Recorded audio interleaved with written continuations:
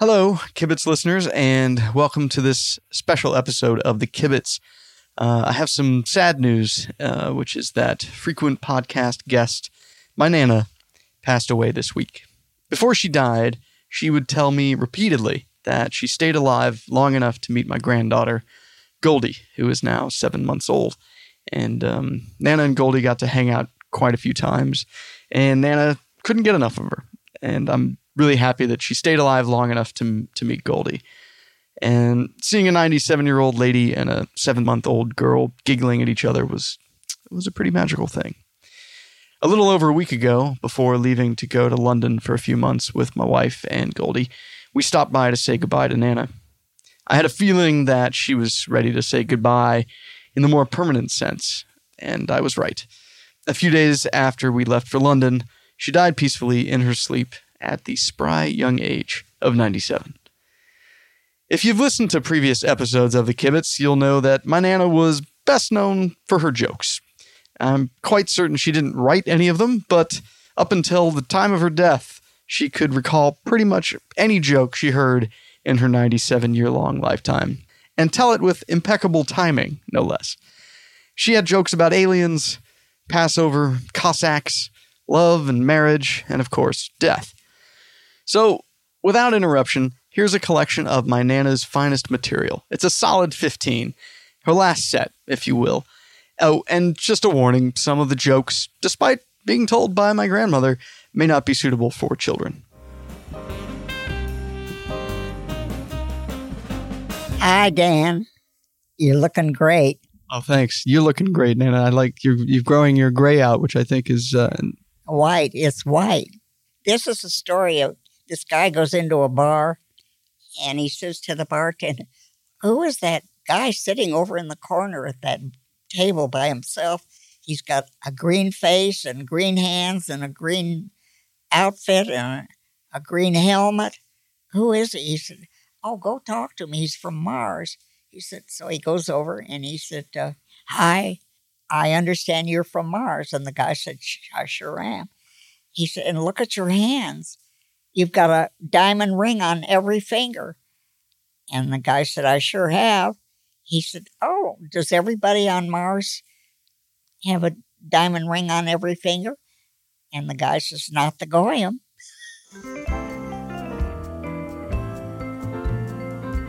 Oh, these two rabbis are walking down the street, and in front of them there are two Catholic nuns walking, and the rabbis are having a conversation. And one rabbi says to the other, "Did Marcus Pincus make your coat?" He said, "He sure did." He said, "What did he charge you?" He said, "He charged me $100. So he said, "My coat's like yours." And the guy says, "What did Marcus Pincus charge you?" He said, "He charged me $100. But you know what? He only charged Rabbi Shmuel $50. So the other guy says, "How do you like that? Marcus Pincus fucked us." And so the two nuns said, "Did you hear those rabbis? They can speak Latin." I feel like my favorite joke that you ever told was the Feldman's Nails joke. Do you remember that? Can you tell that whole joke? Well, this Jewish family had this real ugly daughter, and she was like 45 years old and not married. At the time, people were getting married when they were 18, you know. So this guy, you know, decided to marry their daughter because Mr. Feldman was rich. He owned a company that made nails. And so he said, "We're so happy to have you in the family, Herbert, that I'm making you in charge of advertising." So Mr. Feldman is driving down the freeway one day, and he sees this big billboard, and it's a picture of Jesus on the cross. And the caption was, "They used Feldman's nails." And so Mr. Feldman is hysterical. He said, "The whole world will be against me. What is wrong with you?" So he said, "Oh, don't worry, Dad." He said, "I'll fix it. Don't worry, I'll fix it right away." And so the next day, Mr. Feldman is driving down the freeway, and he sees the picture again, and Jesus is lying on the ground, and they should have used Feldman's lamp.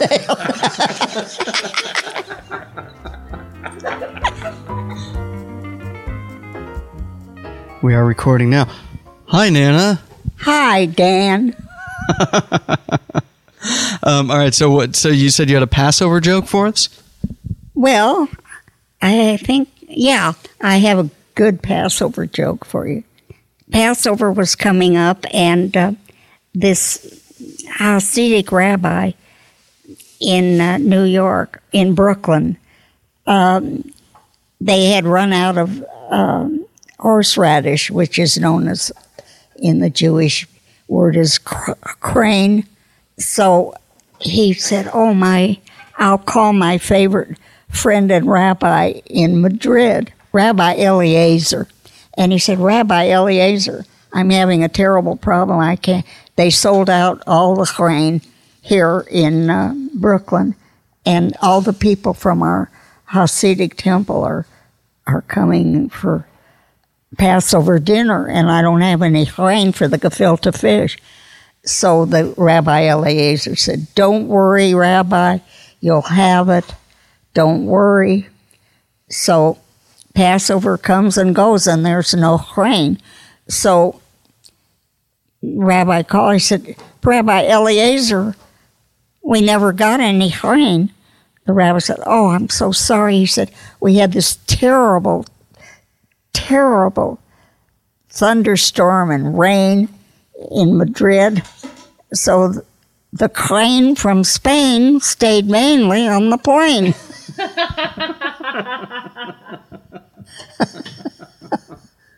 You like that? That's pretty good. Every Passover in this Jewish home, there was a sign on top of embroidered on the toilet seat cover that said, let my people go. Excellent. Did you have another Passover joke? You said you maybe had one more. I just tell another joke. Oh, you can just tell another joke. Well, yeah. This lovely couple were just ready to go to sleep, and the husband said, good night, wonderful mother of 6. And she turned over and said, good night, wonderful father of 1. I know. That's all you know. I know that's not true. Right. I know you know many jokes about it. Yeah. All right. Well, thanks for kibitzing with us, Nana. You're a huge hit. Everybody loves you. Say hi to all your fans. I certainly will. I promise.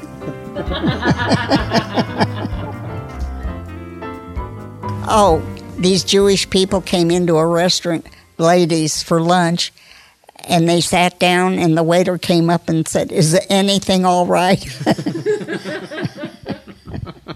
Do you think the Jewish food has gotten better or worse over time? I'm off of it.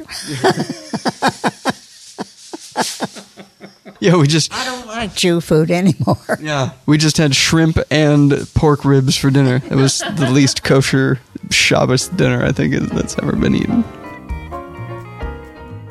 This was the funeral of Moshe Goldberg, and Moshe and his family never joined a temple or, didn't do much.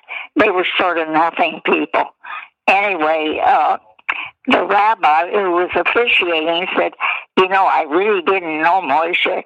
Does anyone in the audience want to say something about Moshe? And nobody said anything. Nobody volunteered or anything. And he said, my goodness, I'm sure one or two of you could come up here and say something. So this guy said, I'll say something. So he comes up to the podium and he said, his brother was worse.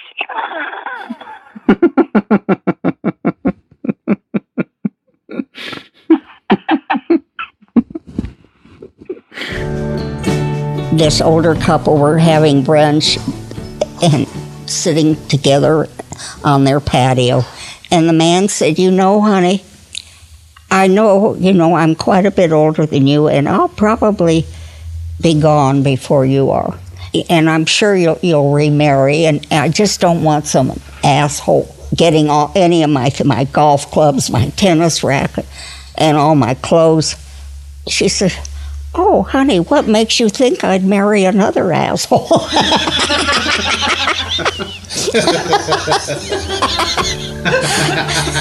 I love that one. You better go or you'll miss Downton Abbey.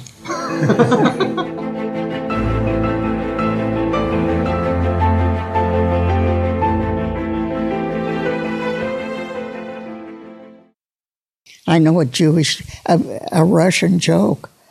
Yeah, this the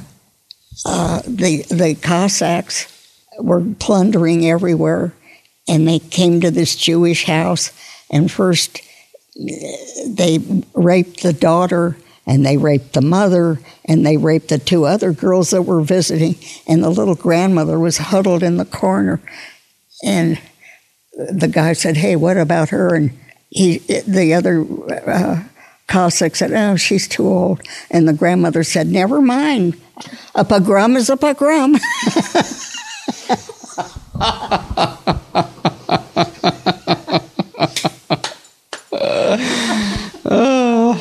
That seems like a good place to end, I think. All right, well, thanks, Nana. You're welcome. You do the other one? Yeah, the bar mitzvah song. Oh, take me to the bar mitzvah. Everyone will be there. Izzy and Abby and Uncle Jay. Oi, what a racket. They're all going to make fountain pens and wristwatches. Oh, will there be a jam when little Sammy gets up and says, "Today I am a man." It's fantastic. You like that one? You still got it. Yeah, it's amazing. I've never heard you tell me that. I've never heard you sing that. It's really good. Marshall lost his wife, and he was so sad and upset, and they had a big funeral. She was a very prominent person in the community. After the funeral, they all went back to Marcia's house to honor her life and pay their respects to Marcia. Even the rabbi went. And so they're eating, and somebody said, "Where is Marcia?" And they said, "Gee, I haven't seen him." So the rabbi said, I'll find him. I'll look around the house. So he goes in all through the house, in the bedrooms and the closets, and can't find Marcia. So he said to himself, "I'll go down the basement. Maybe he's down here." He was so upset, poor guy. So he goes down in the basement, and he's looking when he opens the door of a room, and there is Marcia in bed with the maid. And he says, "Marcia, my God, what are you doing?" And Marcia's answer was, "In mine grief, do I know what I'm doing?"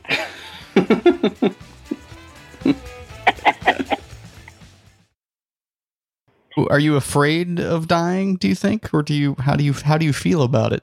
What do you feel about it? What do I feel about it? Well, I'm terrified of dying, but I don't want you to die, obviously. So yeah, I don't know, but it feels very abstract to me. Yeah. What did Schopenhauer say? Life is an uneventful interruption of an otherwise blissful state of non-existence. That's life.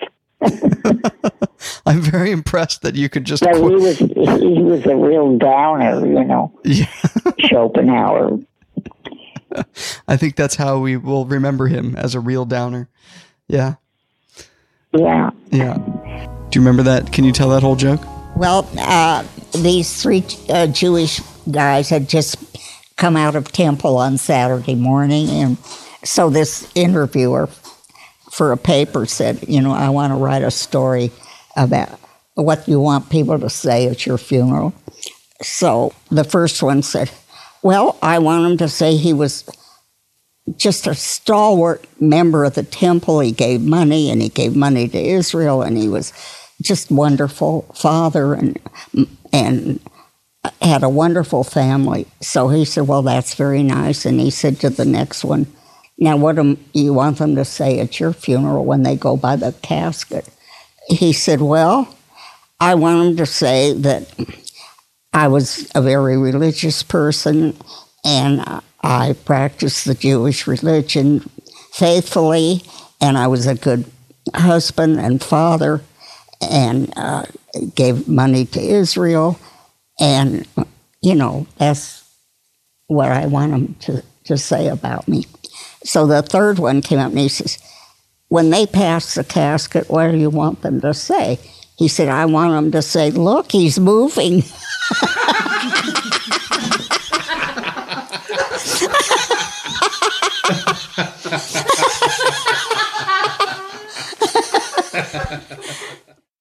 All right, thanks, Nana. That was tremendous. Tremendous set from Nana here. I'm exhausted.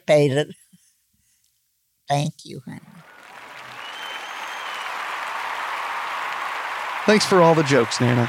I know that wherever you are now, you're smiling, and everyone around you is laughing their asses off. Here's one of your favorite tunes to play you out.